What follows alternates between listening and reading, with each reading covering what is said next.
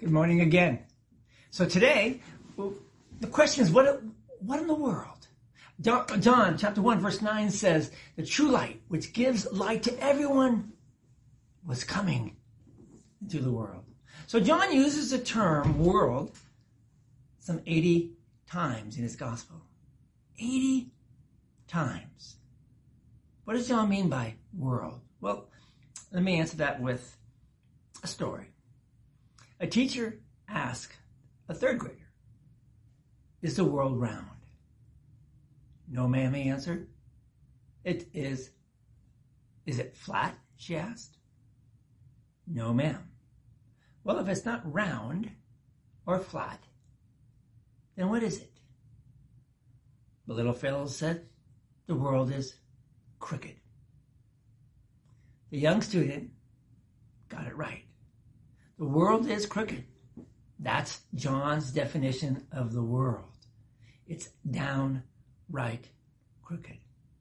The world John writes about, therefore, isn't the planet, and it's not the world of people. When John mentions the world, he's talking about the world in moral sense. The world separated from God. The world is corrupt, hostile to the Creator, and lost in sin. The world is wholly at odds with the one who made it. You are part of this world. So am I. John tells us, though, that Christ, the true light, comes into this world. Jesus didn't come.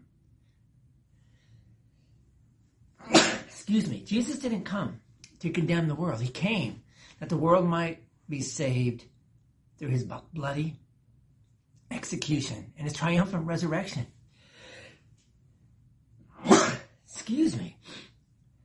Christ takes away the sin of the world, gives his flesh for the life of the world. And the light of the world is Christ.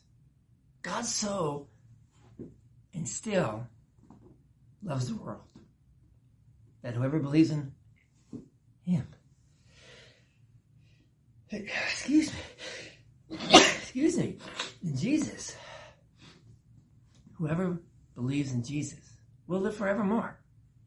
Now that's something to tell the world.